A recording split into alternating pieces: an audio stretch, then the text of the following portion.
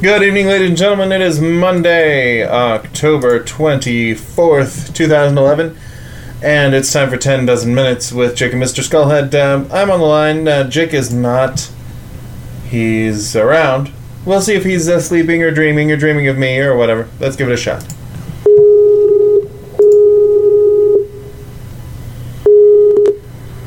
Hello there. Why, hello. How you doing, Mr. Skullhead? Oh, I'm doing fine. Are you at the bottom of a well by any chance? No. Are you at the bottom of a well? I'm not. Not this time. Yeah, you sound a little bit wellish. Like if you had been sick and suddenly you're better. I have been drinking a lot of well vodka. We can try connecting again. I don't know what happened. I ran Skype and it crashed when I tried to cancel out of the automatic update process. And then the next time it ran, it was an entirely different and terrifying version of Skype that I have no idea if it works or not. Huh. The new version of Skype replaced you with a picture? Yeah. It's very blue compared to what it used to look like. Huh. There's a lot of screen being taken up by nothing instead of information. Yeah, that's the new Skype. A lot of white space, very, very clean, very pointless. Yeah, let me just drop you off and get you back up and see what happened. Okay. All right. Let's give it a second. Just give it a moment. There we go. Hey, how about... Nope, that still sounds pretty terrible. I think we're just going to have to work through it. Huh. Well, that sucks. I don't know what happened. Nothing has changed. Unless it is, for whatever reason, using the wrong microphone?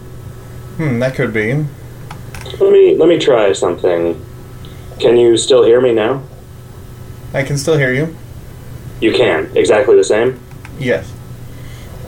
Huh. Okay. Am I any louder now? Nope, just the same. Okay, I think that Skype is, for whatever reason, using the internal mic on my laptop, which I don't even know where it is. I want to fix this, though. Okay. It's cool that Skype doesn't... how about now? Hey, that's the you I've come to know and love. Okay, all right. Well, I guess Skype installed a new version of itself and then reset to default audio settings. Sorry about that.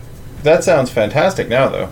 Fuck Skype, man. What the F? Yeah, but the new version of Skype sucks in interface, but it actually does seem to improve sound quality. Huh. And video quality, we noticed. Oh, cool. Well, when we're doing a little striptease for each other later, we'll get to enjoy that. Yeah, no more artifacts on our... Well, this is like a 2005 radio show where so far we're just fucking around with audio settings and stuff. How you been, Mr. Skullhead? Taking you back. So I spent most of yesterday lying down. We went to... Because you spent most of the previous day... Drinking. Baling hay? Drinking heavily. Yeah, we went up to Duluth, which is about 2.5 hours north of here, on the shores of Lake Superior, and spent a long weekend there and went to a wedding, and I drank like 9 or 10 beers and a couple of mixed drinks and some whiskey. Yeah. Uncharacteristic. Were you staying in a yurt or something? No, we were at a hotel that was across the street from the wedding reception. Okay. So it's just that rare combination of things that enable me to drink more than I should. And the bar was serving the beer for free. Oh, so okay. There wasn't that normal limiting function of how much cash I had in my wallet. And no incentive to buy the cow. Exactly. Who got married? Anyone I know? It was one of the outliers of our group. I think a brother of a close friend. So a guy I know the guy, I've seen him around, and we've been to a whole bunch of parties together, but not somebody I usually hang out with. Did you have fun catching up with other people? It was super cool. Yeah. Was there dancing? There was dancing, oh yes. Did you have your baby with you? Nope, Grandma came up with us so that she could watch the baby. So did you drink a lot and then come home and deal with your hangover at home, or did you lie down in the hotel all day? Well, we got ourselves a late checkout and lay around until like 11 o'clock, and then took a shower, and then laid back down because I was kind of sweaty and shaking. And then like an hour and a half later, we said, you know what, I'm feeling okay, I'll get up. So I stood up, and immediately my stomach just dropped to my knees, and then I went and threw up a whole lot. Huh. And yeah, it wasn't the kind where you throw up and then you feel better. It's the kind where you throw up and then you feel that your body is just waiting for you to eat something else so that it can also throw that up.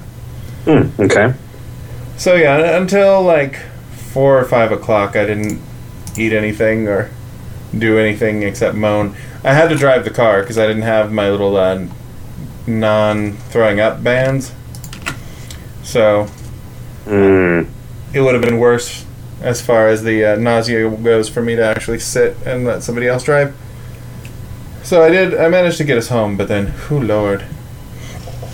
You know, I wouldn't believe that those pressure point bands actually did anything if it wasn't for the testimonial of your father. Because I know your father doesn't believe in anything imaginary. Right. That was needlessly insulting. I'm sorry, Tom.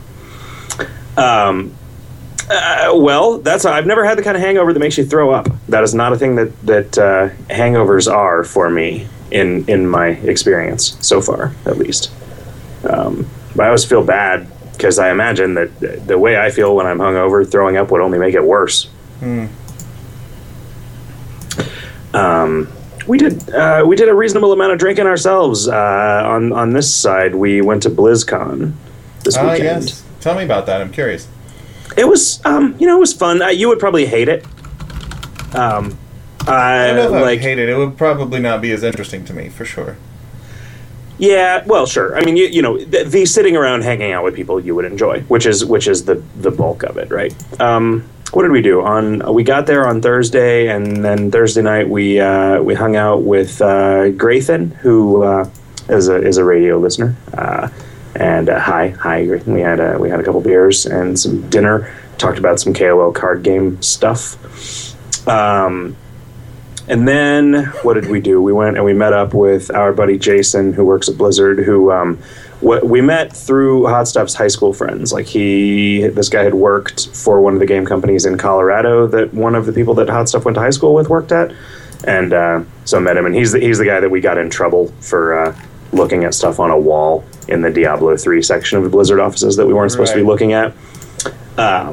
But luckily that didn't make him hate us to the point where he wouldn't hang out with us in the future. We went to some sort of Irish pub where there was a lot of noise and a lot of lasers being shined at disco balls. Huh. That doesn't seem like the kind of pub you would enjoy going to.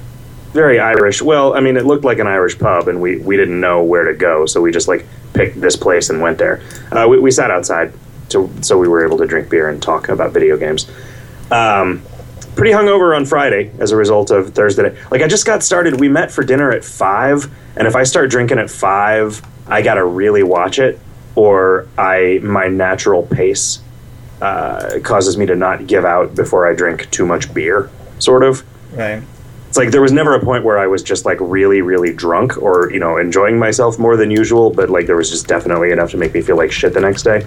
The next day, which was luckily spent in a lot of really crowded... BlizzCon is weird. It is as dark as Comic-Con is bright inside. There's a lot of open space. It's in a giant hall that's divided into areas with stages, but not really any rooms. And lots of crowds. There's a smoke machine running in the entire convention hall pretty much the entire time the convention is going on. So it's very atmospheric. Sat and watched some announcements about various Blizzard products. Spent a surprising amount of time watching competitive StarCraft 2 being played, as though it were a sporting event. And any amount would have been surprising to me because that seems like the kind of thing that I would just never have been at all interested in. Right. But it was weird. I think a lot of what made it exciting was being in a crowd full of people that were really excited about it. You know, like it's hard to be watching something and then the whole, you know, something happens and the whole crowd goes, whoa! You know, you kind of got to get swept up in that a little bit. Mm-hmm. Just a lot of Korean guys playing StarCraft. They had these sort of soundproof booths so that they their games wouldn't be spoiled. They wouldn't learn any secrets from listening to the professional StarCraft commentators that were there. And being afforded a measure of celebrity status, like there was a big reaction at the hotel bar on Friday night when the commentator guys walked in with their sort of retinue of cameramen and hangers-on, because they were just being followed around the convention, I guess, in an effort to educate people about the life of a professional StarCraft commentator. They were pretty good. I mean, they explained things that I wouldn't have understood otherwise. All of the stuff that happened in between the matches, though, like Friday night was weird because it was, I guess, being simulcast on television in Korea. And so they kept doing these things where they would hear from the Korean television station, no, you need to kill time for 20 minutes while we do this other stuff. So there was a tremendous amount of filler, just people talking about the... And it's not that I'm not interested in these dudes' lives, but they're pretty much all like 20 and all they do is play StarCraft. So there's like... It's hard to, you know, they're not like doing a lot of drugs and having a lot of illegitimate children, right? Like the typical professional athlete in the U.S. So it's hard to talk about those guys in an effort to just fill space. Spill time. Yeah, I don't know. Fill faces. And then we hung out with our other friend who works at Blizzard and had a couple meals, ate a steak. Played some World of Warcraft instead of watching the Foo Fighters in concert.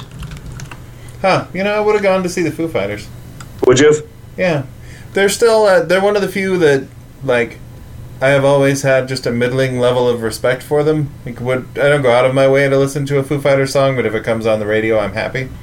Yeah, I don't know that I've ever heard a Foo Fighters song that I disliked, and I don't think of them as being one of the bad ones. I mean, I don't know anything about them other than that Dave Grohl is in them, and Dave Grohl seems like a cool guy. Right. You know, I mean, he seems to, like, be good at what he does and be interested in doing stuff. And that's, you know, as far as I'm concerned, that's about all you can ask for. He's a journeyman rocker. He's like our generation's Tom Petty, maybe. If Tom Petty isn't our generation's Tom Petty. Yeah, I was going to say, I know one guy that would object to that categorization. Well, I guess he's the Tom Petty for people who are 10 years younger than we are. Okay. Somebody who, like, he's been around making music their whole life. We're stuck in the middle with no Tom Petty. Right. No, we can have Tom Petty as our Tom Petty. Okay. What about Steven Tyler? Can we have Aerosmith as our Tom Petty? I don't know. That was one of the first concerts I ever went to. Was Aerosmith and Collective Soul. Cool. Which is a Did you let your light shine down? Yeah, I did. It's a weird grouping when you think about it. That's like, I don't know, if today you went to see, like, the Foo Fighters and some new band that I don't know any new bands. Grizzly Bear. I think that was a new band a couple years ago. What are the kids listening to today? If it was like, say, Paul Simon and Bon Iver, that would be kind of weird. Okay. I don't know anything about Bon Iver. He did some stuff. stuff. Is that a person or a band? It's a dude, I think. He did some stuff for Kanye West. I know that. Okay. His, Is that a landline telephone? Yeah, you should celebrate the landline telephone. That's the way that I take our conference calls.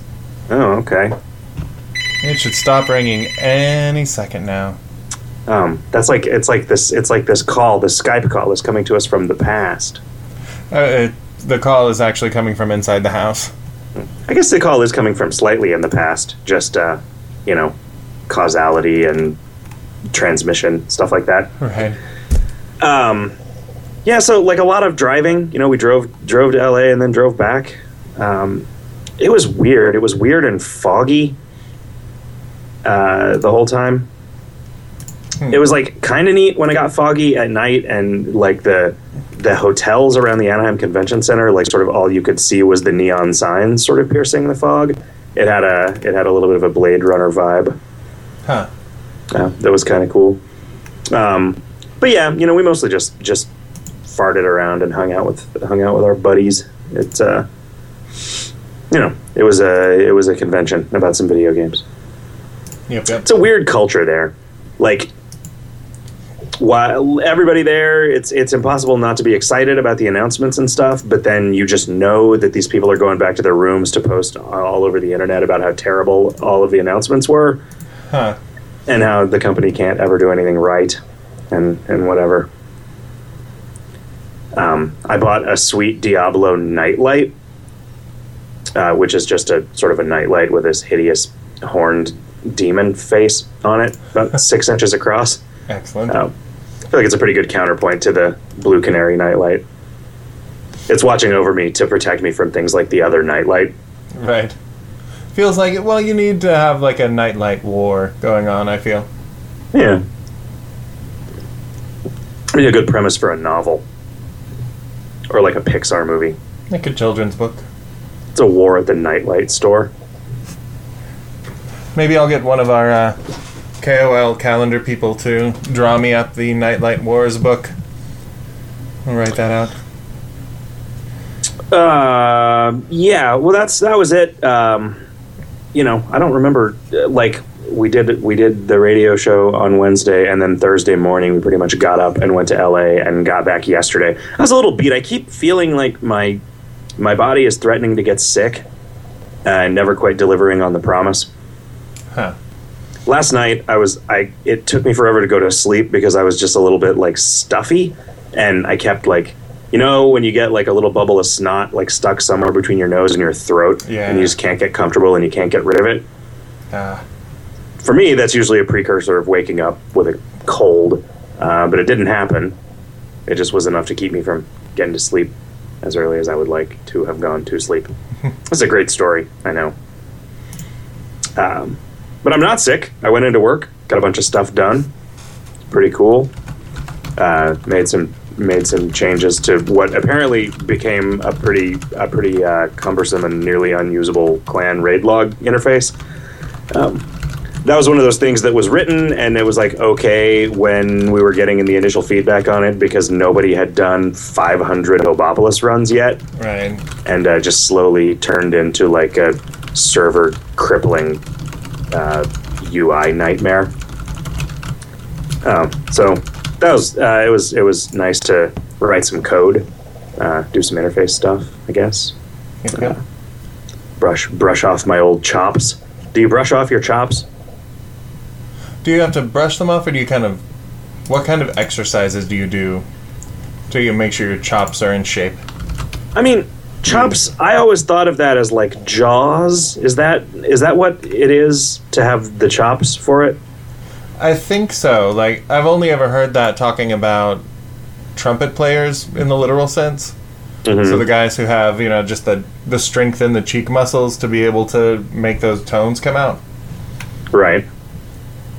I'm not sure where busting somebody's chops comes in. Oh, yeah. Let's see. There's Urban Dictionary, of course. That's great. So talking about that implies that the link that this person gives to Urban Dictionary implies that it's talking about chops in the same sense as like mutton chops, like sideburns. I don't think that having the sideburns for something is a reasonable explanation. Unless you're talking about being president 150 years ago. Well, I guess it did take some pretty serious chops to be photographed, at least, right. 150 years ago. So yeah, I don't know what you do. If it's sideburns, I think it just takes time to develop the chops. Sure. When I was introduced to the phrase, it was the band director in like 6th grade trying to get me to switch from clarinet to tenor sax because they needed a tenor sax player desperately, and he said, "I think you've got the chops for it, so if you want to do it, let's do it." I'm like, oh, okay. Chops, huh? My grandpa was butchered a lot of cattle. Right. He knew about chops. Maybe it doesn't mean you have the chaps for it. Oh, right. That with that band director, knowing him and looking back, that might have been what he was talking about. You've got the chaps for it, son, or at least I hope you do. Yeah. I don't remember that guy's name or anything about him other than what he looked like. Maybe his first name was Jeff. You weren't allowed to know teachers' first names back then. No. Now it wasn't like community college. Now you have to call teachers by their first name, so you know that they're not trying to be superior to you and act like they have knowledge that you don't, because you're all on a quest to discover things together. Yeah, I mean they're learning as much from you as you are from them. Yeah. It was fun teaching that guy how to play the saxophone. Yeah. What were we talking about that we got onto that? I don't know. Do we have to do that again? Oh, proving that I still had the chops to write some code, exactly. I guess. No, we don't have to. I was honestly trying to figure out what I had been talking about. What else did I do today? Caught up on some old to-do list items, gave those leaderboard commendation things, which I don't know, man. I got stuck worrying that we needed to do those in a more KoL kind of way, and it's not very KoL, but then I thought, only like 30 people are ever going to see these, so it's dumb to get hung up waiting for a funnier idea for what to make these medals out of. So you know what? It's just gold, silver, and bronze, and fucking whatever. Just do it. Did you do anything interesting since the last show besides that wedding trip? Or did you have any other stories from that you'd like to share?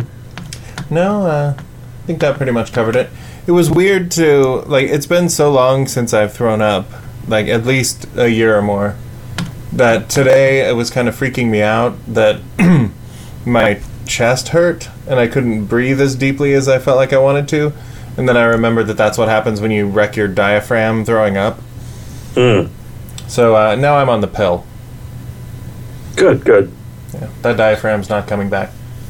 I don't remember when the last time I threw up was.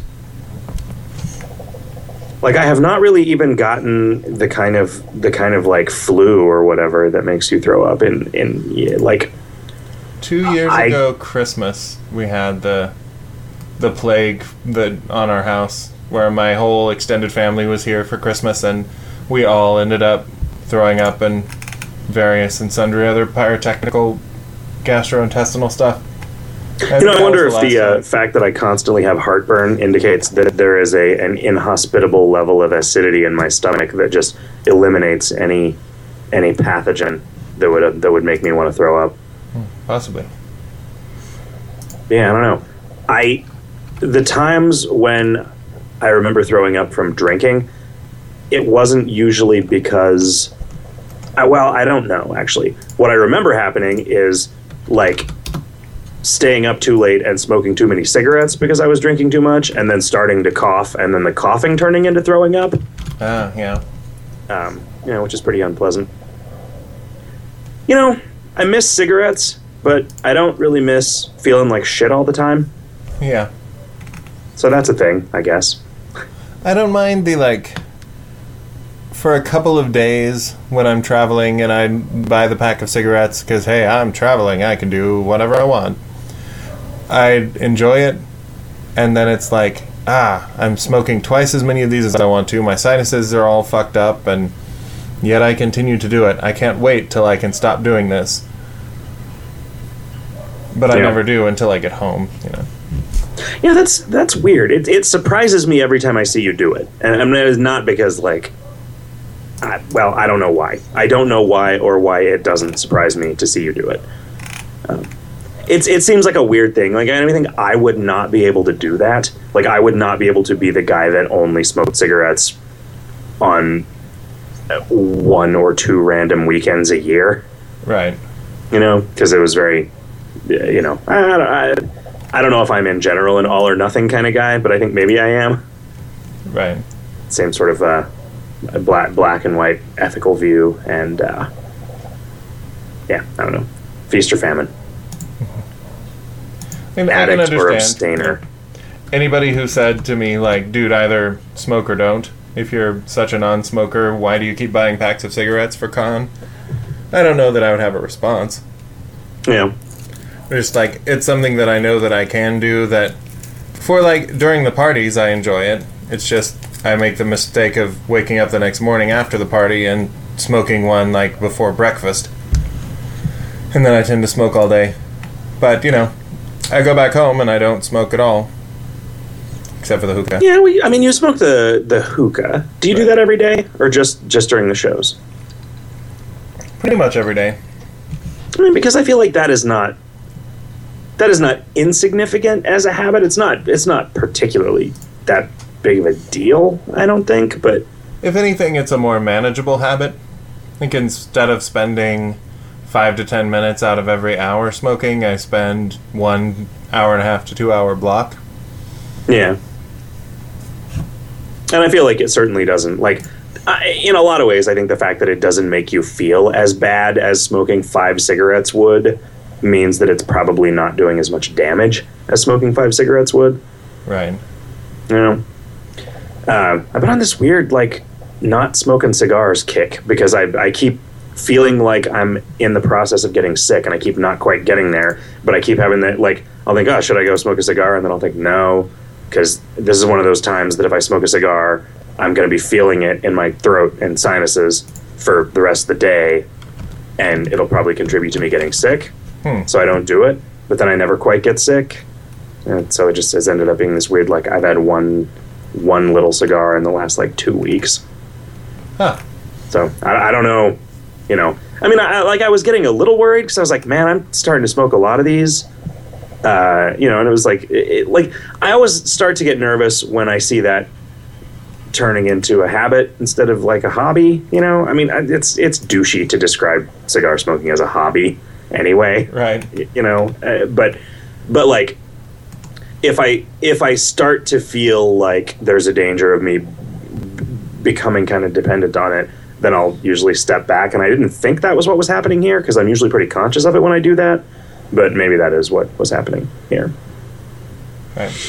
So I don't know. What are you gonna do, man? Drugs are great. Yeah, they are. You know, and the ones that are legal, they're the only ones that you can do. Yeah, I mean, who would ever at all? Yeah, it's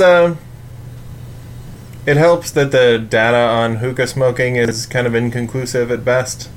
Mm-hmm. But I don't know. I never really had it in mind to not smoke anything ever. I just didn't like having something I had to do at a certain time every day was kind of disrupting. Yeah. Like, over the weekend, I tend to not smoke at all. That doesn't bother me. And I'll go a week or two without the hookah. Yeah. It's like, I could imagine, I am tempted a lot of times to set up a situation where I can smoke a cigar and be at a computer so that I could work while I'm doing it, you know, because otherwise it's like I end up losing a couple hours a day to just like sitting outside, which it's not like it's a couple hours of like valuable contemplative time the way that it used to be. It's like a couple hours of iPhone games, you know, which is a secondary problem.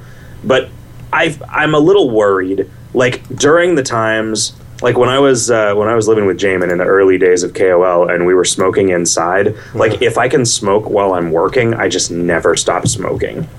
Yeah.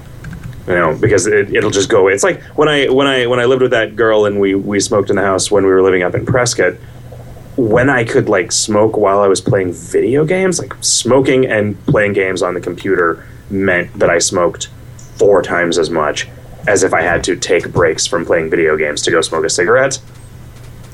Yeah, that the one shitty apartment that I lived in that I let myself smoke in the computer room, but only in the computer room, that was, I went from half a pack a day to half a pack during the day, and then the other half of the pack and maybe a little bit more sitting and chatting on KoL. Yeah. Yeah, it's weird. Smoking. You know. Don't do it, kids.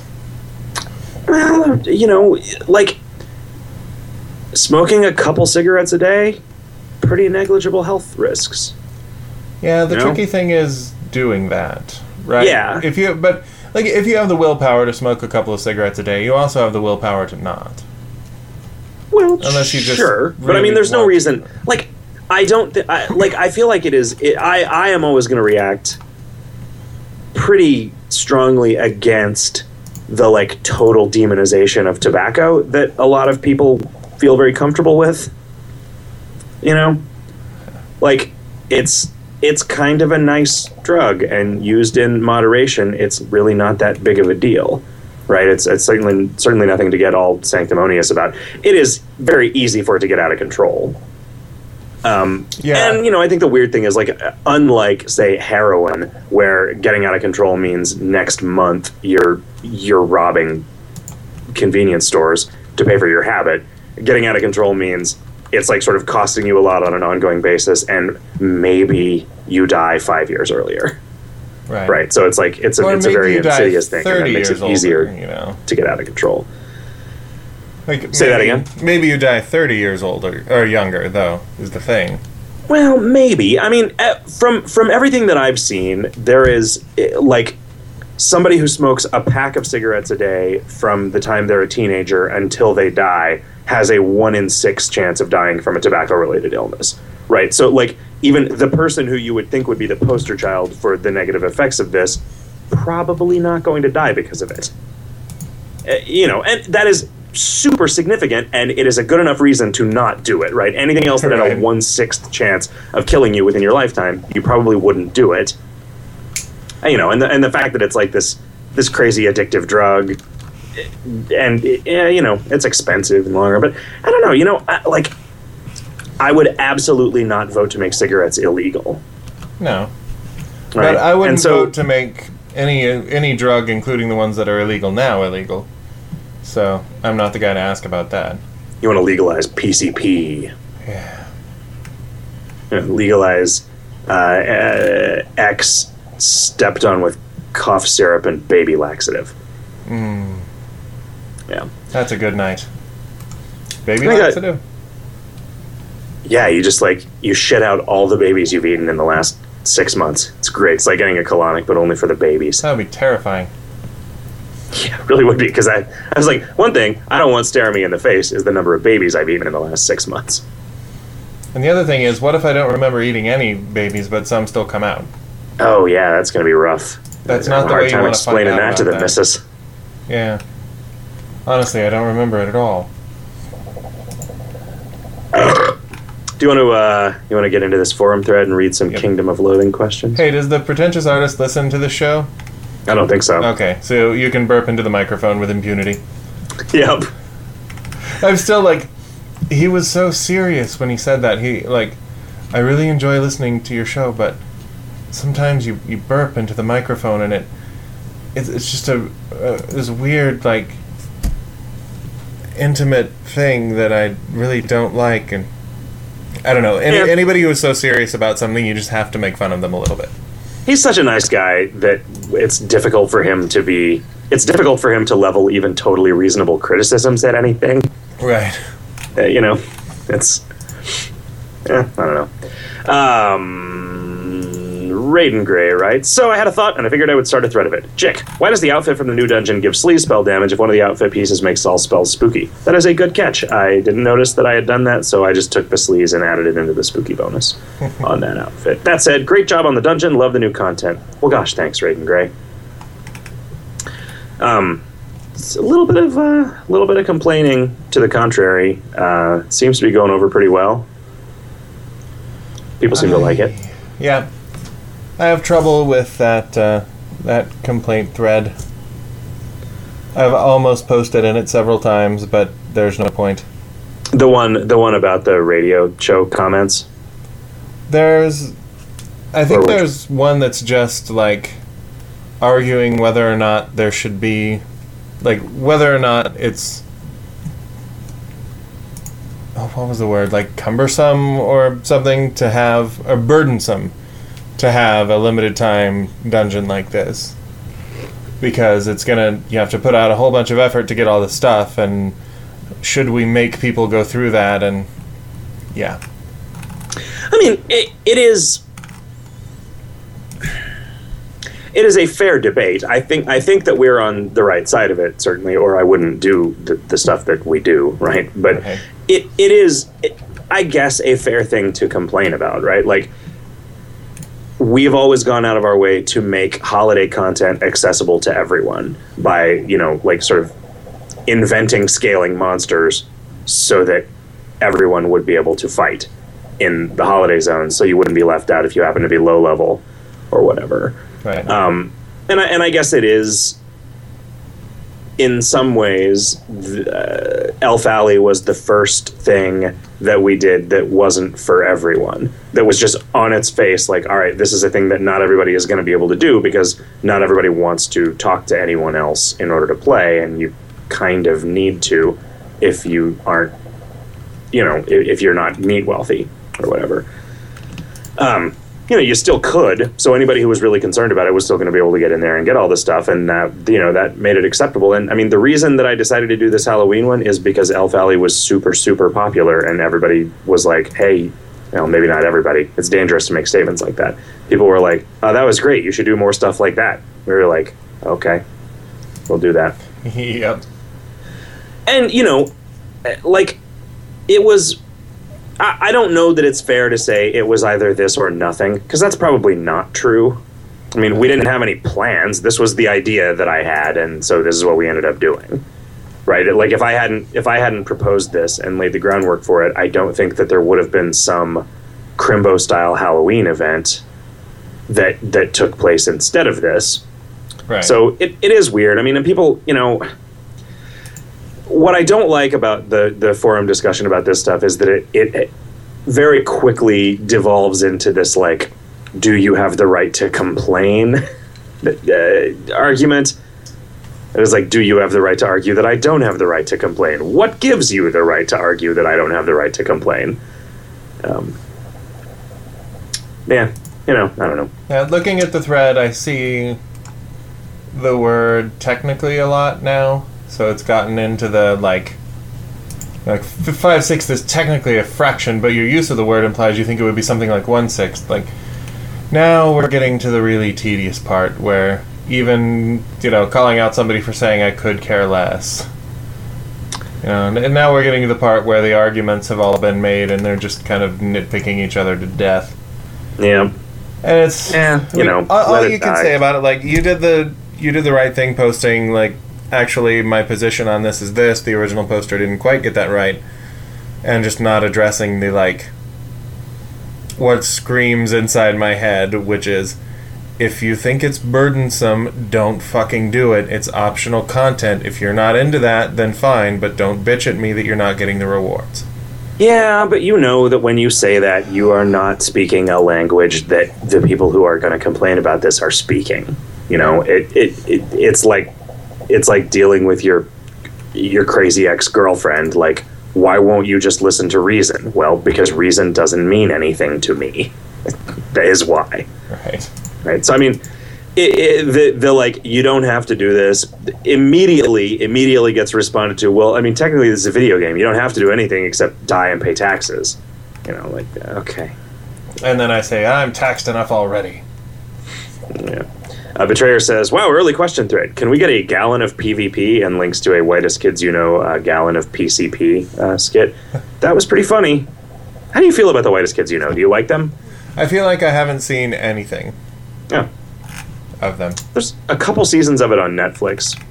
It's hit and miss, and it's one of those things that you might hate. It's one of those things that skirts this sort of level of tastefulness that I am... It may be just over your threshold of sort of level of discourse. But it's worth checking out. If you haven't rage quit Netflix streaming. No. Pat McCrotch says... Quickster, but... yeah. Quickster quit me. Such a stupid name. Pat McCrotch says, minor profile EP suggestion. Player has his or her name commemorated on X plaques in the museum. That would be rough because a lot of the plaques in the museum are just text dumps of old queries that can't be run anymore because we're not storing data from old temporary events. I was doing a backup on my desktop machine today, and before I did that, I wanted to spend some time accidentally deleting everything. I just sort of cleaned up the directory and filed a bunch of stuff away. And I found a thing where I had made a list of all of the, like, every unique entry in the permaflags table so that I could go through it. Actually, so that I could give it to Hot Stuff and have him go through it and try and figure out, like, what things we should have done museum leaderboards for in the last, like, 4 years or however long it's been since we made a museum leaderboard. Huh. And, you know, what other things should show up in other accomplishments or whatever. And that got me thinking, yep, I should do that. But, man, is that shit boring. So, who knows when it will actually happen. Mr. Adventurer says, Power That Be. When it comes to the Traveling Trader, is there a hard cap for the amount of twinkly wads in the kingdom that makes the Powers That Be come up with new items to come for the Traveling Trader? If not, what criteria do you guys go through before deciding whether to or when to make the Traveling Trader open to the public? Well, the idea, starting at the beginning of last year, was that we would always have a bunch of items in the hopper, so that whenever we saw, it's like, well, there are a lot of projects that are a month away from being complete and nothing that's like a week away from being complete.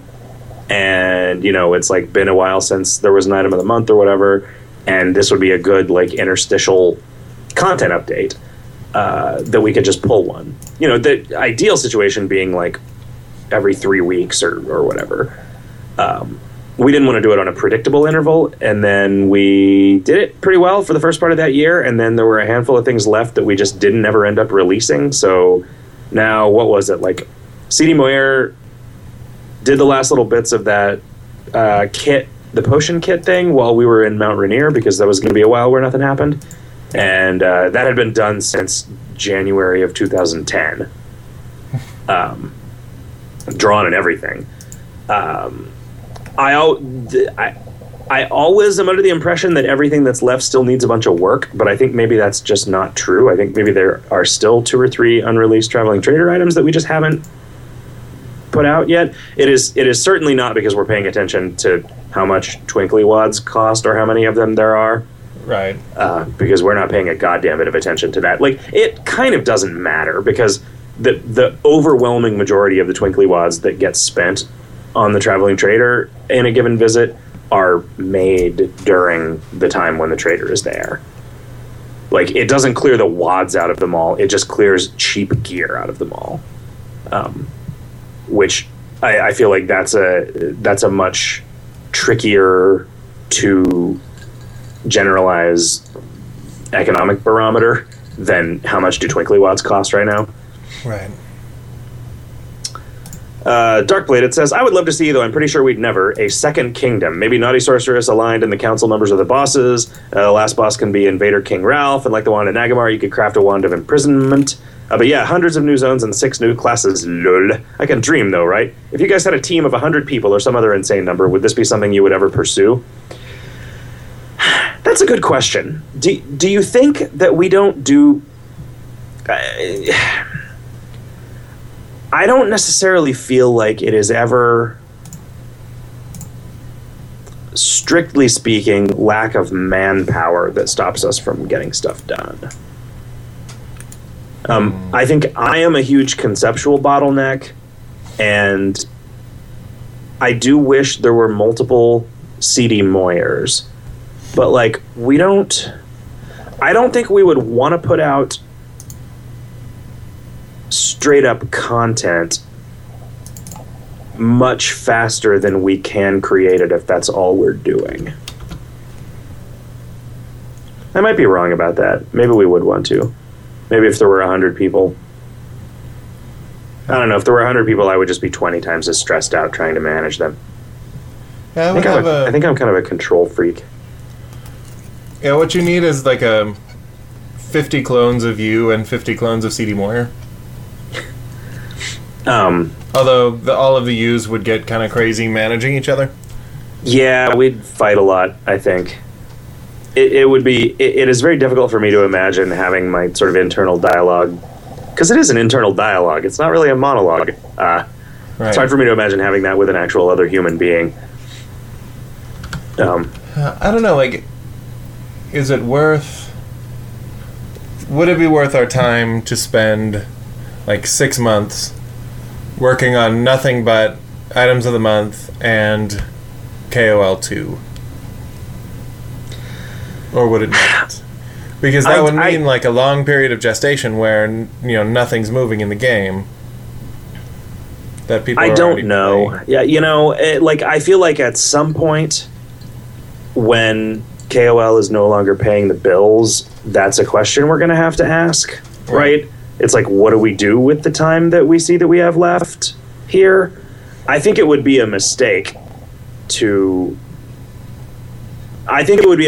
step too far away from this now to work on something else. And, that's something that I kind of struggle with Word Realms, right? And that's part of what's making that take for fucking ever and be really frustrating, is because I feel a very large responsibility to the player base of KoL to keep improving things and making new stuff for them. Right. I feel like 10 years from now, if this is all just, faded away into obscurity, we could probably then decide to sit down for 6 months and work on something, just some more modernized use of the IP and come up with something then, I mean, it's the thing that I think about a lot, but a lot of it is like just, fantasizing about like having a chance to start over again with what I know now, and it's like it's very seductive, but I don't know. It doesn't feel like the right thing to do, or I would have suggested that we do it. Right. I don't know. It might be harder than we think it would be, because it seems, as a theoretical idea, just sitting down, making a new game with the, with the skills that we have now that we didn't have when we made this one, seems like it'd just be trivial, right? We would just crank that shit out. But like, maybe not. Maybe it would be harder to give birth to that thing as a whole than we think. I don't know that a team of 100 people would help with it. I think this and anything that we would be comfortable working on is always going to be kind of small team scale projects. I like maybe 20 years from now I'm working on some AAA game for the PlayStation 6 or whatever, but I doubt it. Hundreds of new zones and 6 new classes might be fun, though. Sure. Yep. Sure, let's do it.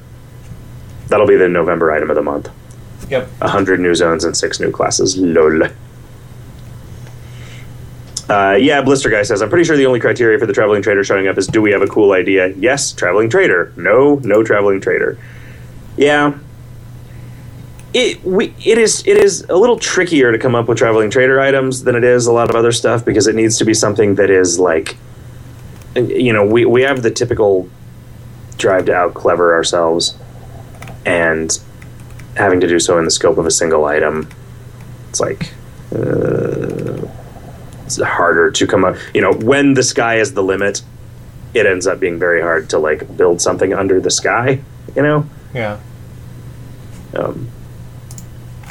Casey Wiedemann writes, I'll try this again. Hiya, Scully. Nice apropos of nothing reference in the new content. For Jick, that's apropos of nothing. Vaginal Blood Farts Other Podcast. What was the apropos of nothing reference in the new content? Oh, their tagline is buckle up for the sex. So in one of the vampire encounters, she blah, blah, blah, blah, blah, and then apropos of nothing bites your neck. So I stuck buckle up for the sex in parentheses after apropos of nothing. But okay. For the kids. I guess they did a little find the reference contest on their show, and somebody found it and got a prize, and so that was cool. It made them as happy as I was hoping it would make them. Oh, good. Next question. Dear Jick, I can't stand getting attacked by people with stupid names. Please fix PvP. You can't fix stupid. What? There's no such thing as a stupid name, only a stupid answer. I was just saying, he's asking us to fix people having stupid names, and I don't think that that's possible. Yeah. Point Narf says, are there any plans for a special event on 11/11/11? Boy, there were, until I realized that that's like 3 weeks from now. Right. So, I don't know. There's also a wedding and Columbus, and there are things are happening. Huh. Dead Ned has a cool forum avatar. I don't know if that's like a cake. Oh yeah, skull cake. Neat.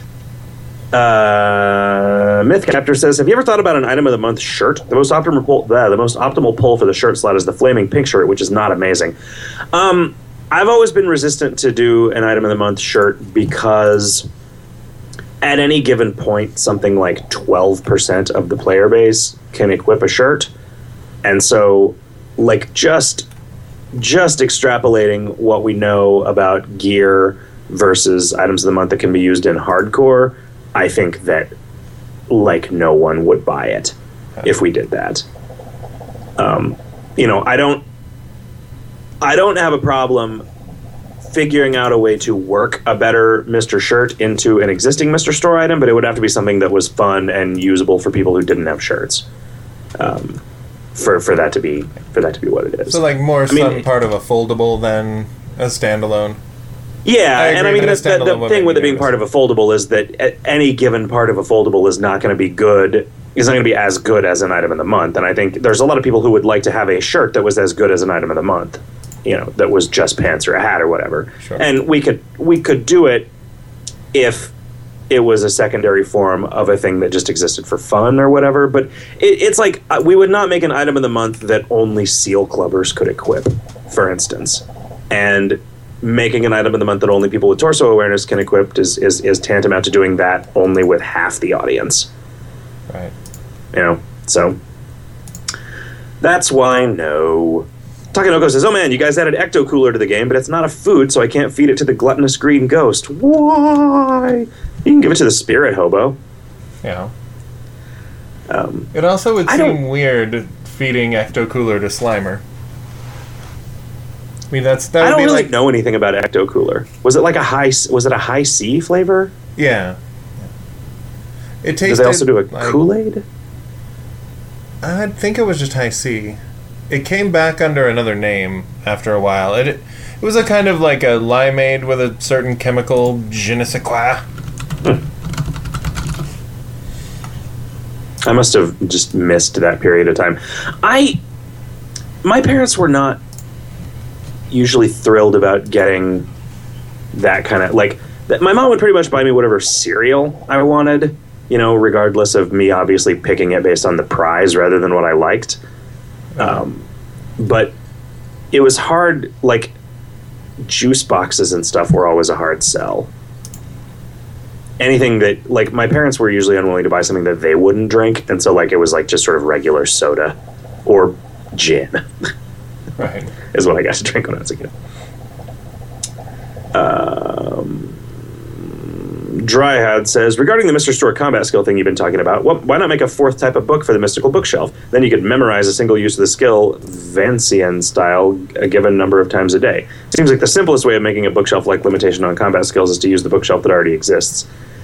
Yeah, I don't know if that's the simplest, because that's still an extra step, right? Also, what is Vancian? Do you have any idea what Vancian is? I do not. I'm going to look it up.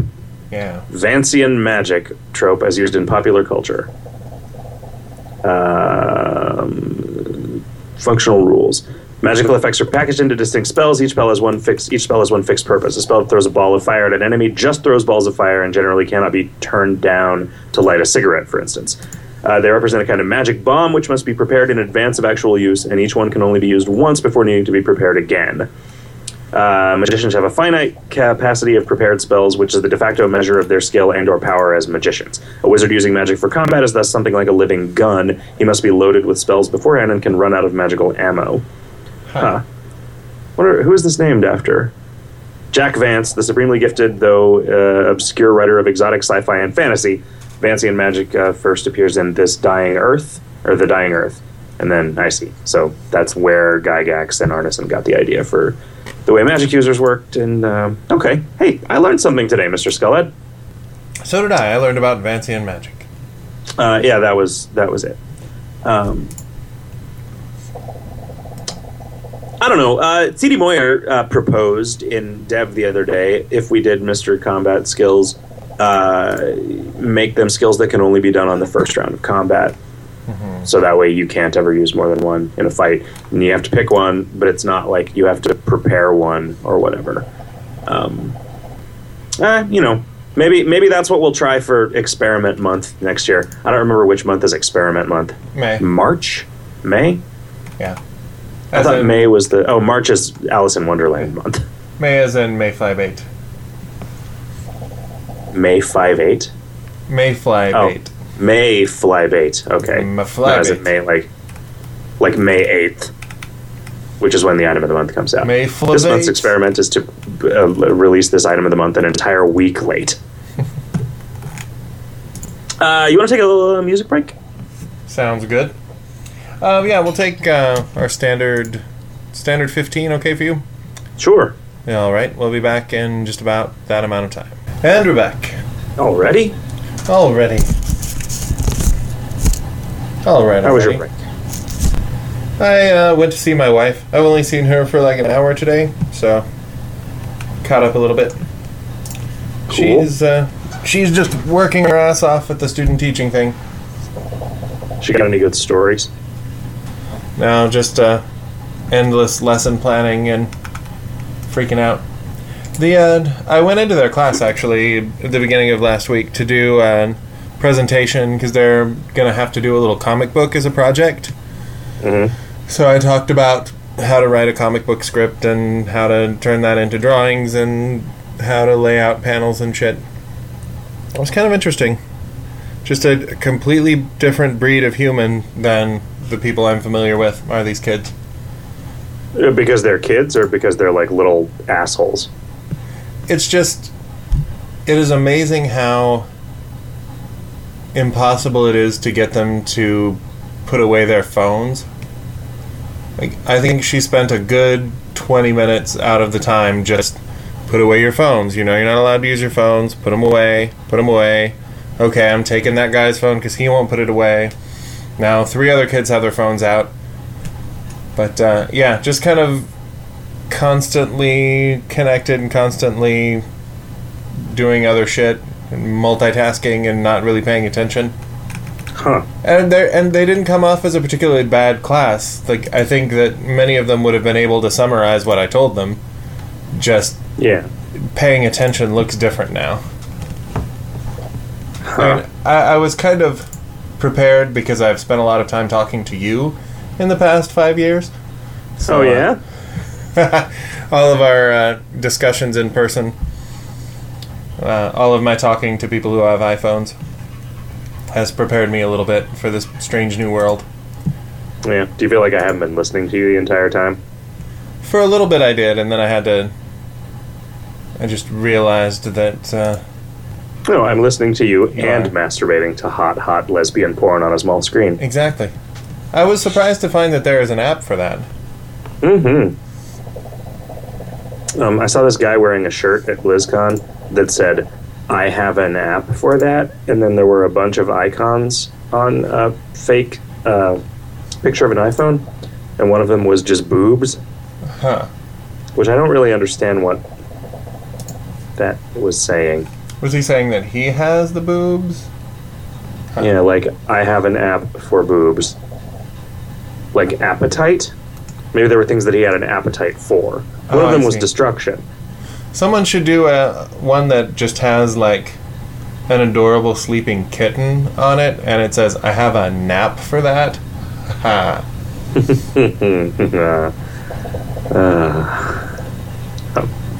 Wax says, hey, Jack. I just overdrank intentionally, but then I realized I could no longer help it. I'm sorry. Wait, what happened?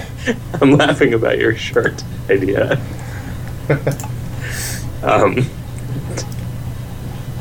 That's pretty cute. I want you to know that I'm wearing this shirt ironically. I just overdrank intentionally, but then realized I could no longer help a clanmate out in the new clan dungeon. Have you considered adding a finger and mouth button to undo the previous item of food/booze you consumed? That's tasteless. We would never make insensitive jokes about bulimia. Trust me, it tastes terrible. We totally wouldn't, actually, make tasteless jokes about bulimia. You know, the weird thing is I've in the past couple of weeks, I've had 2 really vivid dreams about vomiting. Really? Yeah, one of them involved like throwing up a piece of my intestine and trying to figure out how that was even possible and how fucked I was. Mm-hmm. That sucks. I was like, it's weird I'm having these dreams. Why I haven't vomited in forever. Like, oh, but I'm about to. Hopefully I'll start dreaming about getting blowjobs. I had a really complicated dream that I sort of remember and sort of don't remember, that I explained to Hot Stuff when I woke up in the hotel room on the last day of BlizzCon. It involved making an automatic dog feeder, but in order to do that, I had to go to James Kochalka's house so that he could teach me how to do the arcade game ROM hack that was necessary to power the automatic dog food dispenser. Well, sure. I was freaking out because I have a lot of dreams like this where I something is about to die because I've forgotten to feed it for a week. And it never does. I never have a dream that something did die because I didn't take good enough care of it. But I have a lot of dreams about things like, oh fuck, and going out and then seeing, and I think this is just because I'm suddenly I have the additional mouths to feed from the chickens, and I probably feel a little guilty about the one that did die. Right. But it's not always chickens in the dreams. Sometimes it is. But a lot of times it's like a dog. It's like, oh, right, fuck, I got a dog. And then I went out of town for a week and totally forgot that I had a dog, and I didn't feed it. And so now it's like this creepy dog skeleton. But it's still alive. I guess we can recover from this. It speaks well for you how badly you felt about that chicken. I feel like. I mean, yeah, it just feels like, I felt a little irresponsible. I mean, I guess that means that I will feel bad if I have a baby and then he dies from eating a piece of broken glass. Right. I actually had dreams with the newborn baby that, for example, giving him a bath, and he just got smaller and smaller and smaller until he went down the drain. Oh, yeah? So that's fun. That's a whole new world of freaking out about stuff. Yeah, that's gotta be rough. Ernie Q writes, thanks for the new clan dungeon. It's lots of fun. I asked about this some time ago, but I thought I'd repeat the request now. Could we get pagination of clan dungeon logs? My clan has done about 2,000 runs since 2008 when Hobopolis was released, and that page is massively long. Even if they were put into pages by year, it would be some help. Yes you can. Earlier today. Sami Feynman says, just wanted to let you know that the wizard staff has quickly become my favorite joke in KoL. The whole clan dungeon this Halloween has been awesome content, and you should all be super proud. I was about to read that as, you should all be super period. We all got our super period this week. It's gonna be a grisly scene for a while. That said, an excellent way to troll the part of your user base who likes to complain about everything would be a trophy based on staff link, or a staff-linked leaderboard. I'd support you wholly in this decision, and I'd enjoy knowing empirically that my staff is bigger than Stupox, for example. So wait, can you add to your wizard staff? Yes. That is if you have it equipped and you drink cans of beer. That's awesome. You can, yeah. This game rules. Yeah. I was pretty happy with that mechanic. Because it's like, nobody's gonna do it seriously and break anything, right? So it's just like, oh yeah, why not? You jiggle it and it consumes some of the cans in an explosion of leftover beer. Oh, neat. Let's see. An excellent way to troll is, Lagorio continues that post from Feynman. An excellent way to troll the part of your user base who likes to complain about everything would be ... non-scaling, limited time content only accessible from a clan that costs quite a bit of meat to partake in. Ho-ho! Getch agrees about the wizard staff trophy. Probably not going to do that trophy. Regarding Haunted House leaderboards, says SF Warlock, would you consider making limited time dungeon leaderboards 20 fastest clans, not 20 fastest runs, the same way that Challenge Path leaderboards behave, basically? That is not a bad idea for something like that. Have it only show you the fastest run by one clan. I would not be totally averse to the other leaderboards working like that, because I feel like they get kind of static at times. Because I don't know if those runs ever expire. Do they? Do you know if the clan speed leaderboards roll over the way that regular speed leaderboards do? No, I don't know that. Well, maybe somebody else does. Personally, says Orbrisa, I love the way Otori is marking their territory all over that board. Yeah, that's I am a little torn, because it is also cool if one clan gets really good at it that you can see their name up there a bunch of times, right? Because that says some stuff that a single fast one doesn't say. Pippi says, what was the point of the Necronomicon being dungeon loot yet still being tradable? Also, why can you only get one wizard staff per player? Excellent questions, both.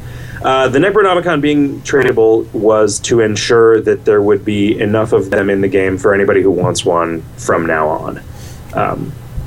Maybe this proves to not always be the case, but I think that in general, a limited time skill book, I want to make it tradable so that down the road, if that skill becomes important for something, that people can still get it. It might end up being something like the autobiography of Dynamite Superman Jones, where it gets expensive. But that's why it's tradable. And the reason that you can only get one wizard staff per player is because it allows me to do the stacking the cans on it thing in a way that makes sense. Which I could not do if you had more than one of them. So, although, what you could do is auto sell it and then get another one, and it would still have the cans on it that were stuck to the old one. But whatever. It's like the same reason you can only get one of, like, Oscus's Never-Ending Soda. Like, I think that you can only use one of a day. There's not really a good way to do that explains why you can't drink two of them.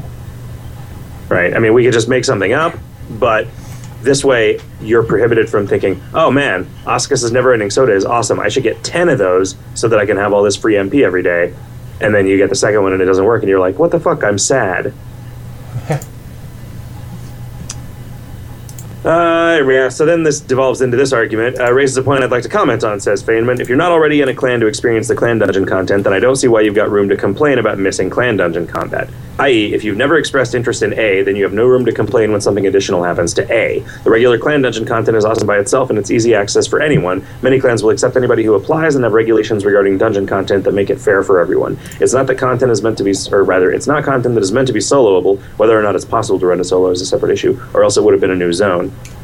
Well, that's not necessarily true. I mean, it is meant to be soloable, and, I think it's friendly enough of us to make it possible to do it solo. So you're not forcing anybody to join a clan.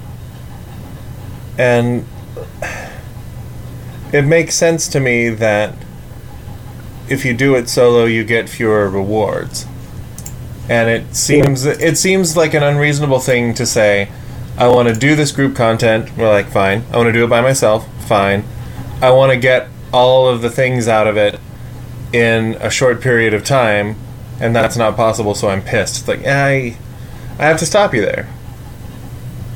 I understand that you're upset that there are things that you can't get at, but have you... I don't know. It always comes down to you have a conflicting set of desires, and that is not our problem. Yeah, you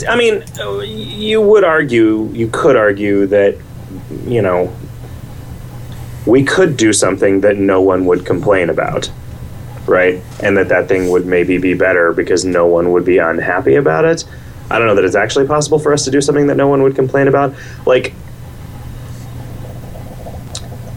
if this had just been a zone and it was only for you, right? I mean, the thing about a clan dungeon is that it is a thing with an easy mechanism for you to be able to do and repeat as many times as you want, as many times as you can spend the turns and the resources to do it without having to ascend every time, right? And the mechanism for repeatability of solo content is ascension. The mechanism for repeatability of this group content is just resetting it.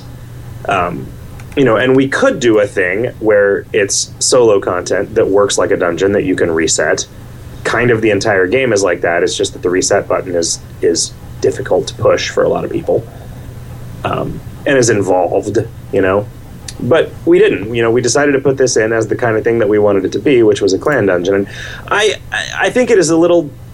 It's not disingenuous, because I don't think you're being disingenuous, Zombie Feynman, but to say, it's not fair. You can't complain about clan dungeons if you don't care about clan dungeons. Well, if you care about familiars, you could complain about a familiar that you can only get in a clan dungeon, right? Like the fact that you don't care about clan dungeons doesn't mean that you're not entitled to be annoyed at us for putting something in a clan dungeon that you want, right? So, yeah, you know, the speed drop in this is extremely friendly. The ones in Hobopolis are extremely unfriendly, and nobody seems to care about that. And I think that it is just because, I mean, I guess people do complain. People have complained about there being stuff that you can only get in Hobopolis if you have a really tightly coordinated clan. I think we're just less likely to hear complaints about that because you can always say, well, theoretically, someday if I want this bad enough, I will jump through the hoops that I have to jump through to get it.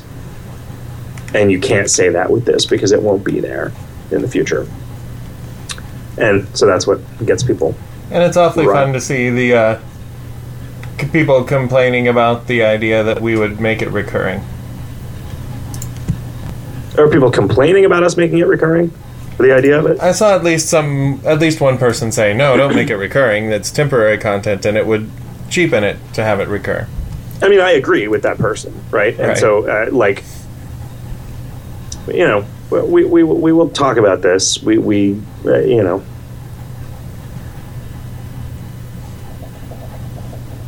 I don't know. It's a good question, right? Like, nobody is arguing for it to be available all the time, right? Or are there people who are arguing for just leaving it there all the time? I doubt it. If they were, I would say no. And, you know, most of my arguments against having it recur are arguments against leaving it there all the time because it's not good enough to be a permanent fixture in the basement. Right. Not that it is bad, it is not fully developed enough to be a permanent fixture in the basement.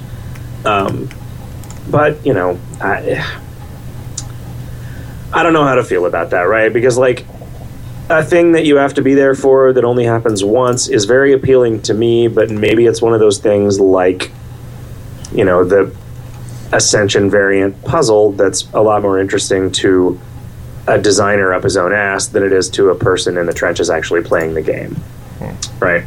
This could be one of the things that straddles that boundary. You know, who knows? Are the people saying it would cheapen it to have it recur just sycophants who heard me say that? Or do they believe that? Is that a real impulse that genuinely gives it value for people if it's done that way? And you know, with only words to communicate with, what can you really know, Mr. Skullhead? Man, right? Yeah, man. Yeah. People talking. Case of Wiederman says, Dear Chick and Scully, do you think you'll ever make a serious game with serious themes? Not that there's anything wrong with Goofy, but do you ever get the urge to do something that isn't? If you did make a serious game, what would it look like?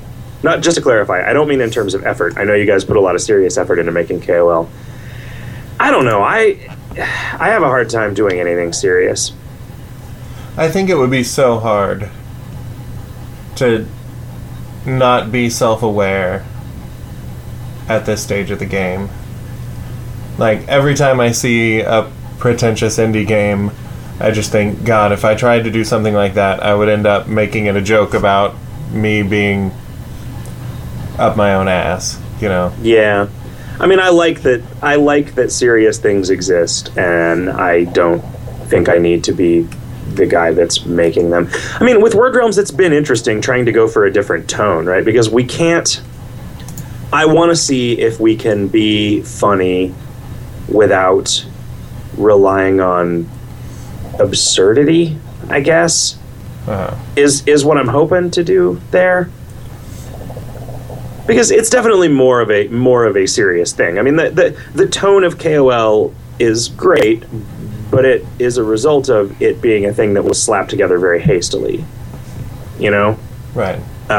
And the tone allowed it to be amalgamated upon very hastily. Right. Which was great and has made it what it is and has given us our careers and a lifetime of accomplishment, you know? But, yeah, I don't know. I'm curious. I want to see what happens with issues like 3 through 6 of the comic book, because there are moments in there that are definitely intended to be kind of serious and emotional, but smack dab in the middle of everything being absurd. Right. So it'll be interesting to see if somebody gets the same like little sniffle that I got when I wrote something, or if it'll just come across as sarcastic. Yeah. We'll see. I mean, I think it's easy to start using the silliness as a crutch to avoid developing a character or a story, right? And because I don't tend to write stuff that's character and story focused, I write stuff that's like gag focused. Yeah, it would be difficult in KoL to write something that was intended to make somebody cry or have a deep thought or something, because that's just not the way that it's built. Yeah, although, I mean, I could imagine... I mean, kind of every time I write somebody saying something, it's just me saying it. Right. I like, sometimes I have a silly accent or whatever, but, like, I've always found it very difficult to, like, actually envision a situation and stuff happening in it. And so that's not the kind of writing that I'm good at. But I could,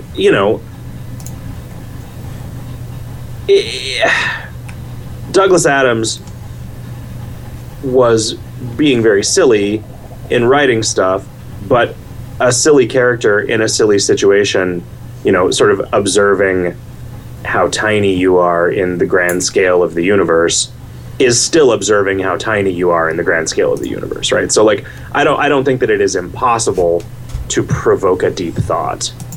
Yeah. In a silly context. It is not, I think, advisable for that to be your goal in general. Yeah. Terry Pratchett is surprisingly good at getting moments of really insightful character stuff in the middle of things that are patently ridiculous. Although, nobody really picked up on the dealing with father issues that happens in the level 11 quest. That was, I think, an example of us trying to put in some very serious subtext that nobody really picked up on. Are you being serious or no? No, I'm fucking around. Okay.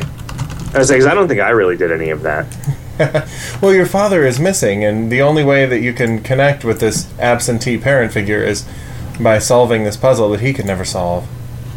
Yeah, okay. Yeah. Sure, fair enough.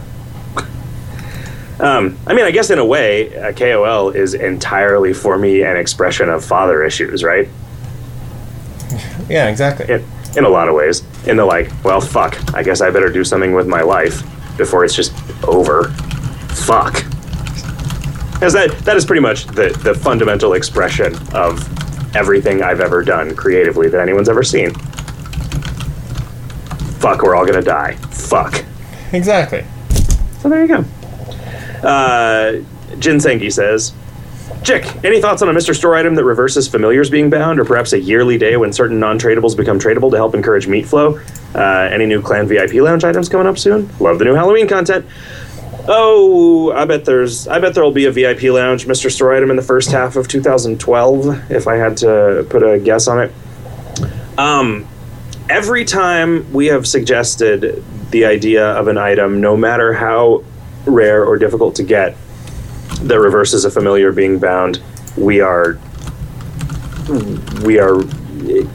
start to fear for being run out of the administration of this game on a rail.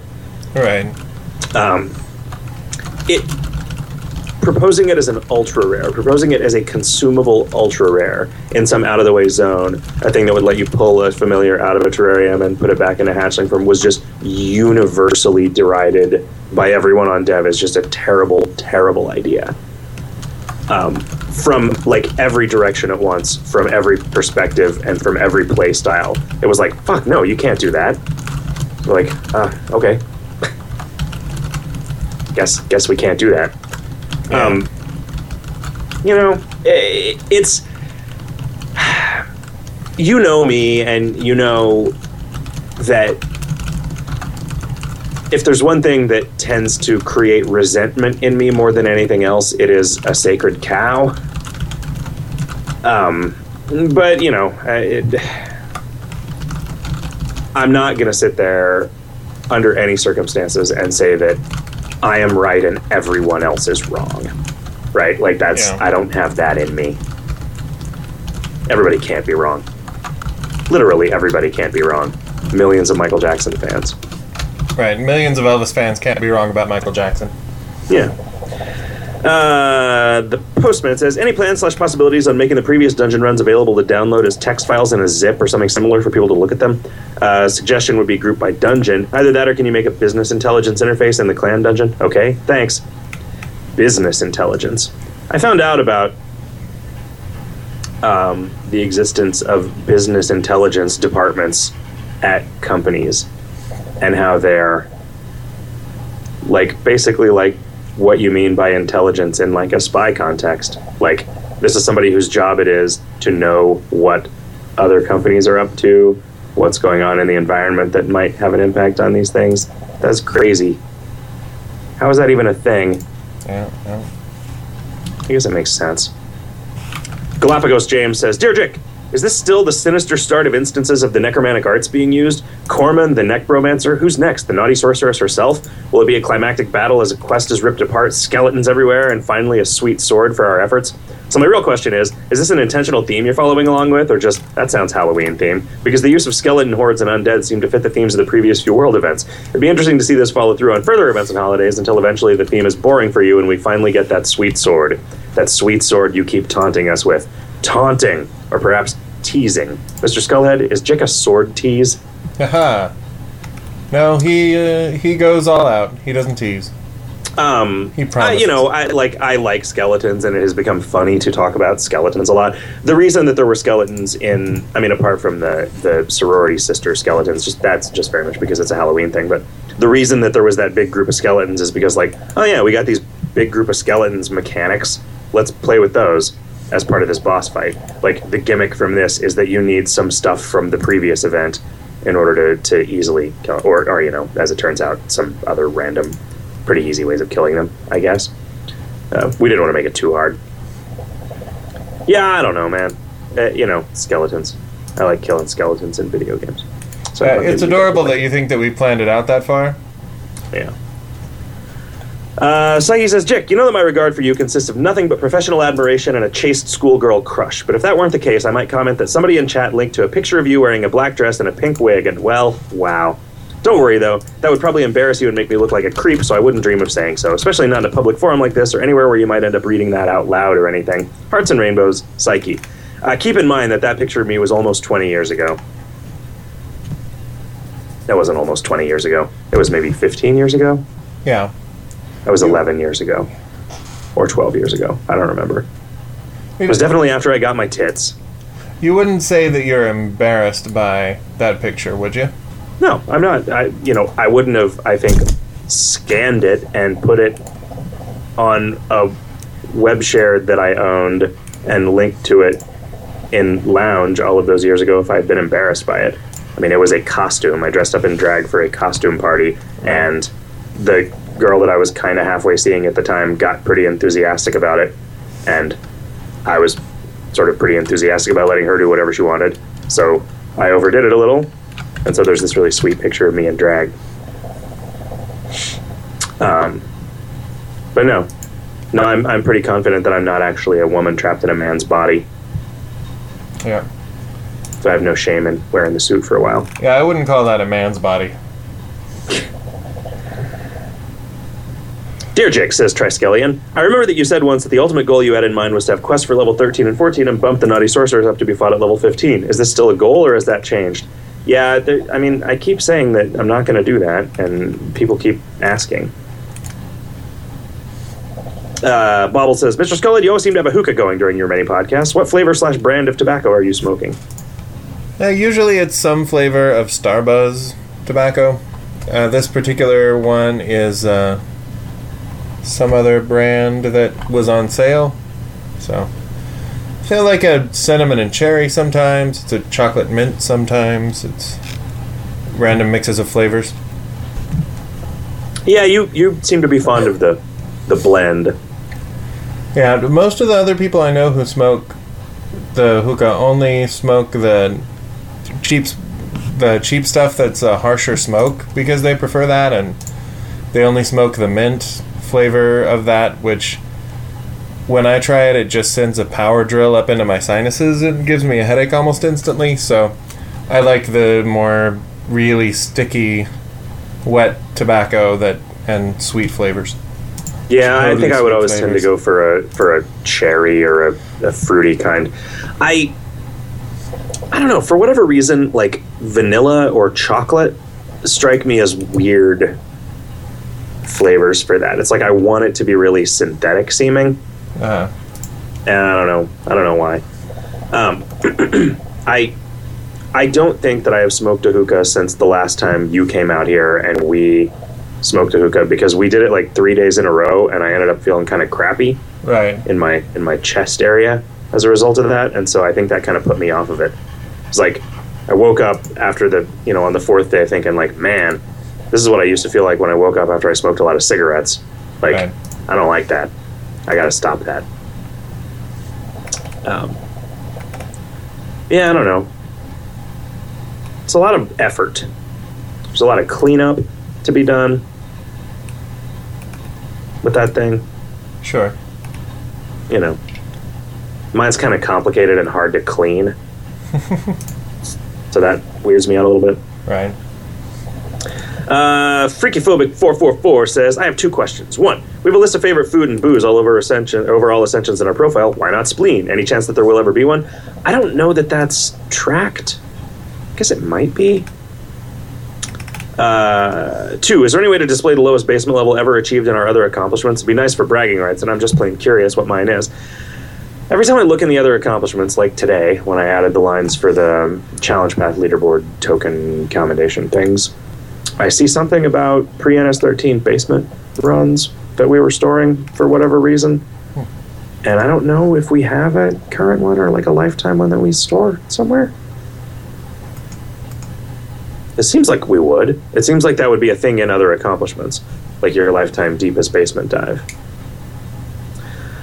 About the spleen, listing the favorite spleen items, like, I don't like drawing attention to the fact that spleen items are a thing, because they are only a thing as like a weird limiter for a category of items that we decided should be limited, and there's not really any thematic umbrella that they belong under.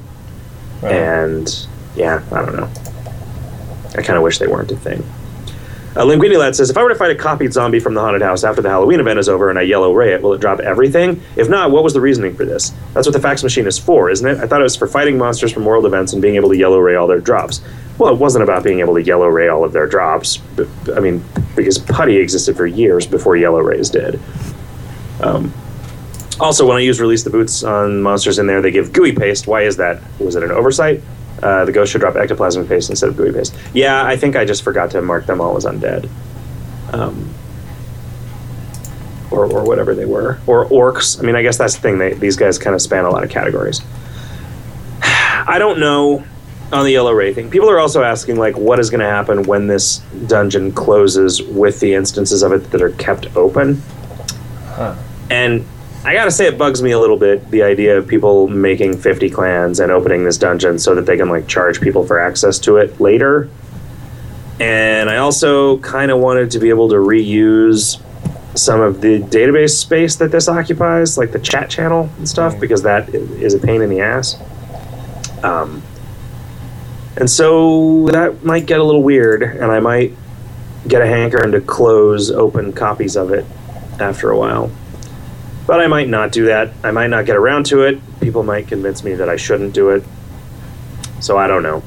What they drop when you yellow ray them is going to depend on the state of the current clan you're in's clan flags in whatever open copy of that dungeon that there is.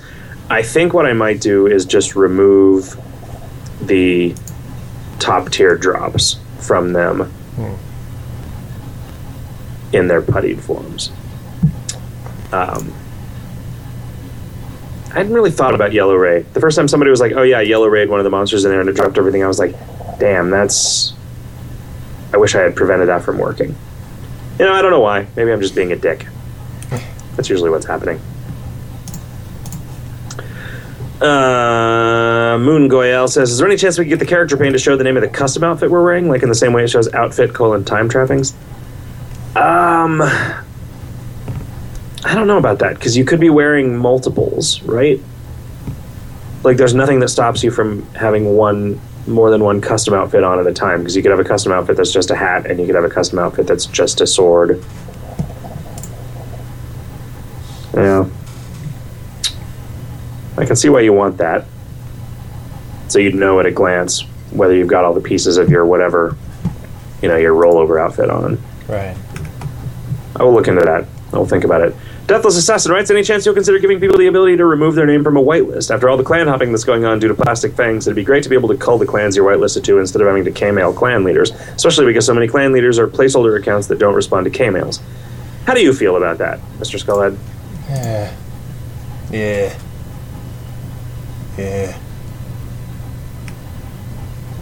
I mean, it wouldn't hurt anything. It's a little weird. I don't know. It seems like it would be an opportunity to create some drama. Right. Like removing yourself from a clan whitelist from a clan that you had a falling out with, and then they put you back on it, and then you remove yourself, and they put you back on it, and you remove yourself, kind of thing. Which right now just can't, that can only go one direction. It's like the same reason people want a notification when they get removed from a whitelist or whatever, and or removed from a contact list. It's just like, no, come on. You just want drama, and we don't want no drama. Yeah. That said, I thought it was pretty funny when that guy made copies of Alliance from Hell with every combination of lowercase L's and capital I's, and then whitelisted everyone from Alliance from Hell, so they wouldn't know which clan to go back into.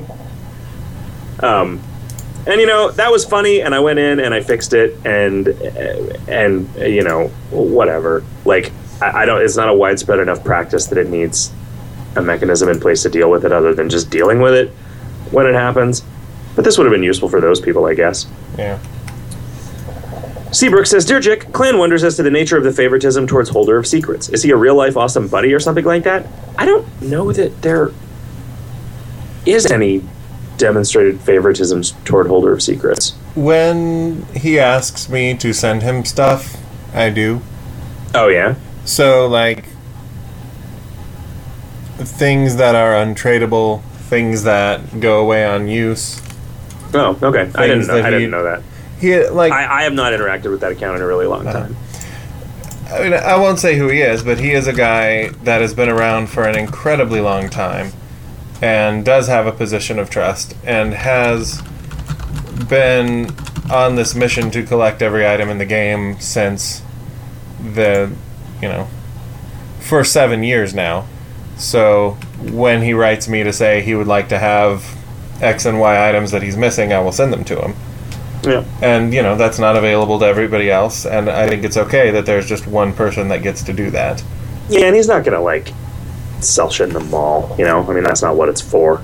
Right. So it's not like he's getting a significant advantage over anybody else, I guess. Yeah, I don't know. Andy Zero says, Clan Dungeon is awesome, no complaints. Question, how will it go away? November 1st, just not there anymore? Will it stay open for one last run if nobody's beat that run's Necromancer yet? Kind of finished now after myself and my clannies have all the equipment and all the drops from the monsters. Is it safe to ascend? Will there be a finale on October 31st? I don't want one-day content to occur that's totally unique and I'm low-leveler in Ronin. Not begging for more, just want to know. I don't think anything happens that won't recur on the normal trick-or-treating holiday, right? So I think you're safe to ascend. There's not going to be anything in the dungeon that's new. It is going to be in its current state until it goes away. Right. Goes away however it goes away. I don't know. I don't know what the right way to deal with it is. Like there is some point on this graph of giant pain in the ass versus PR acceptability that we'll just have to pick. Draco Krakona says, You've talked about how early players breaking the game helped improve your code, and I've been wondering for a while about how you view people doing similar things now. Do you think it's acceptable for people to try to break the game via URL manipulation, etc.? I'm talking about things like the casual Bad Moon run that was done, or using URL injection to work out what item numbers are used, if they're weapons, equipment, etc. Does this differ for images people find via similar methods on the image server? Because I remember you getting quite annoyed about that. Okay, so there's a couple things. Like,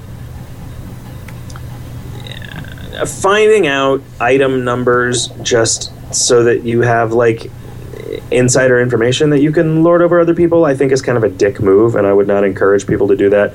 The URL manipulation, I want people who have the best interest of the game in mind to be poking around at the same level as the people who don't, right? So, like, yes, I'm glad that that casual Bad Moon run thing was done and that we were told about it so that we could plug it up, right? Like, I'm not upset with the guy who did that because he told us about it, told us how he did it, and it allowed us to fix a hole. And so that's great. We absolutely encourage stuff like that. The image server thing, the thing that pissed me off about that was that I'm pretty sure that the way that was done was just somebody wrote a script to generate every possible string of text and then requested all of those strings from the image server, just generating millions and millions of additional server hits for no good reason. And that upsets me a little bit. Like, just writing a script to generate web requests as fast as it is possible to write web requests, like, that's not like a cool prank, that's a denial of service attack, right? And it's not in the spirit of a destructive denial of service attack, but it's also not in the spirit of anything that is, like, worth doing to the point that you should use up the resources that you're using by doing it. So, there's nothing we can do about it except complain, but we can do that. All Night Diner says, Jick, when you do remake the Naughty Sorceress quest, please make it so there are still gates, a courtyard, and a tower, just thematically. Thank you. Yeah, you think that's important? Huh. I suppose.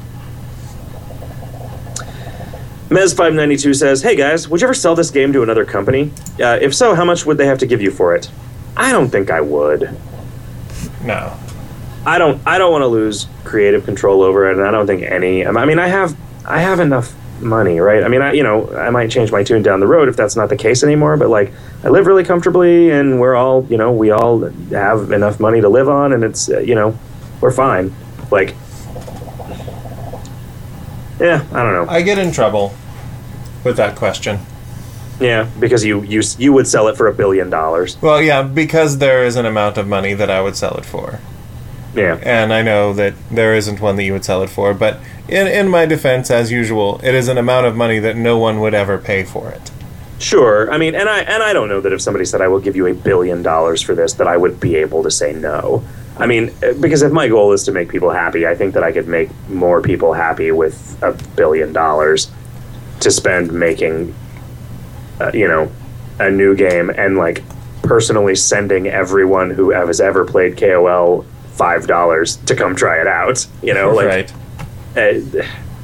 We could get some really bitchin' year-end bonuses, and then we could all sit down and write Kingdom of Loathing 2 as an HD app for a universal app for iPad and iPod and Android, and web, and the world would be a better place. The web. The world's wide webs. The Dog Delusion says, hey guys, what are the drinks of choice for all the staff members? Given the game's emphasis on cocktail making, has anybody invented a cocktail named after any of you guys? If you had a cocktail named after you, what kind of cocktail would you want it to be? Fruity, bitter, dirty, served with a tiny plastic sword? Bitter and dirty for me. Yeah. Dirty and fruity for Mr. Skullhead. There you go. Yeah, I don't know. What's your drink of choice? I'm a purist. I drink beer and plain whiskey. My experimentation with mixed drinks is usually done for the sake of advice, hot dog. I've been, me and the gin and tonic have been close friends ever since I started drinking them in earnest. When I'm buying something for, like, an evening of drinking, it's usually a bottle of gin and a bottle of tonic water. Yeah, I had a dirty martini and a Manhattan on 2 different nights at BlizzCon, just because I was in a bar that seemed like they had bartenders that knew what they were doing. I mean, a Manhattan is more or less just whiskey with a little bit of sweetener added to it, and a Dirty Martini is more or less just gin with a little bit of salty added to it. Right. So those are fairly elementary cocktails, as far as I'm concerned. I'm not like a big fruity drinks guy. Yeah. Like, I kind of don't actually like them. It's not that I'm philosophically opposed to them. It's just that, like, if I'm drinking, I don't want to drink, a shot of rum and 30 ounces of fruit juice. Uh-huh. And the strong tiki style drinks, I just don't think taste very good, and I always kind of get in trouble when I drink them. I'm also somebody who, like, every time a new drink comes out that's a non-alcoholic drink, I have to try it. So if I'm in a bar with a bunch of people, I'll probably look at the menu and order something weird if something weird is to be had. Yeah.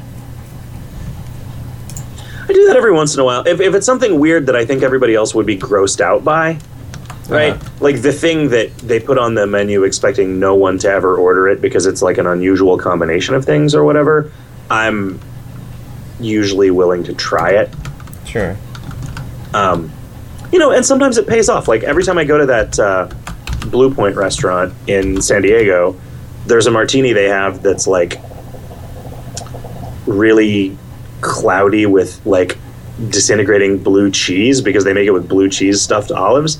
Ooh. And it's fucking good. Like I got it thinking like, oh man, that's probably pretty weird. I should give that a try. And I did, and I was like, wow, I really, really enjoy this. So now, even though it's not on the menu anymore, I can always still get them to make it for me. Yeah. Oh, let's see. Are we done? Is it time? Oh, it is time. Look at that. Yikes. Sure. We'll see you next week on Halloween. Spooky. Yeah.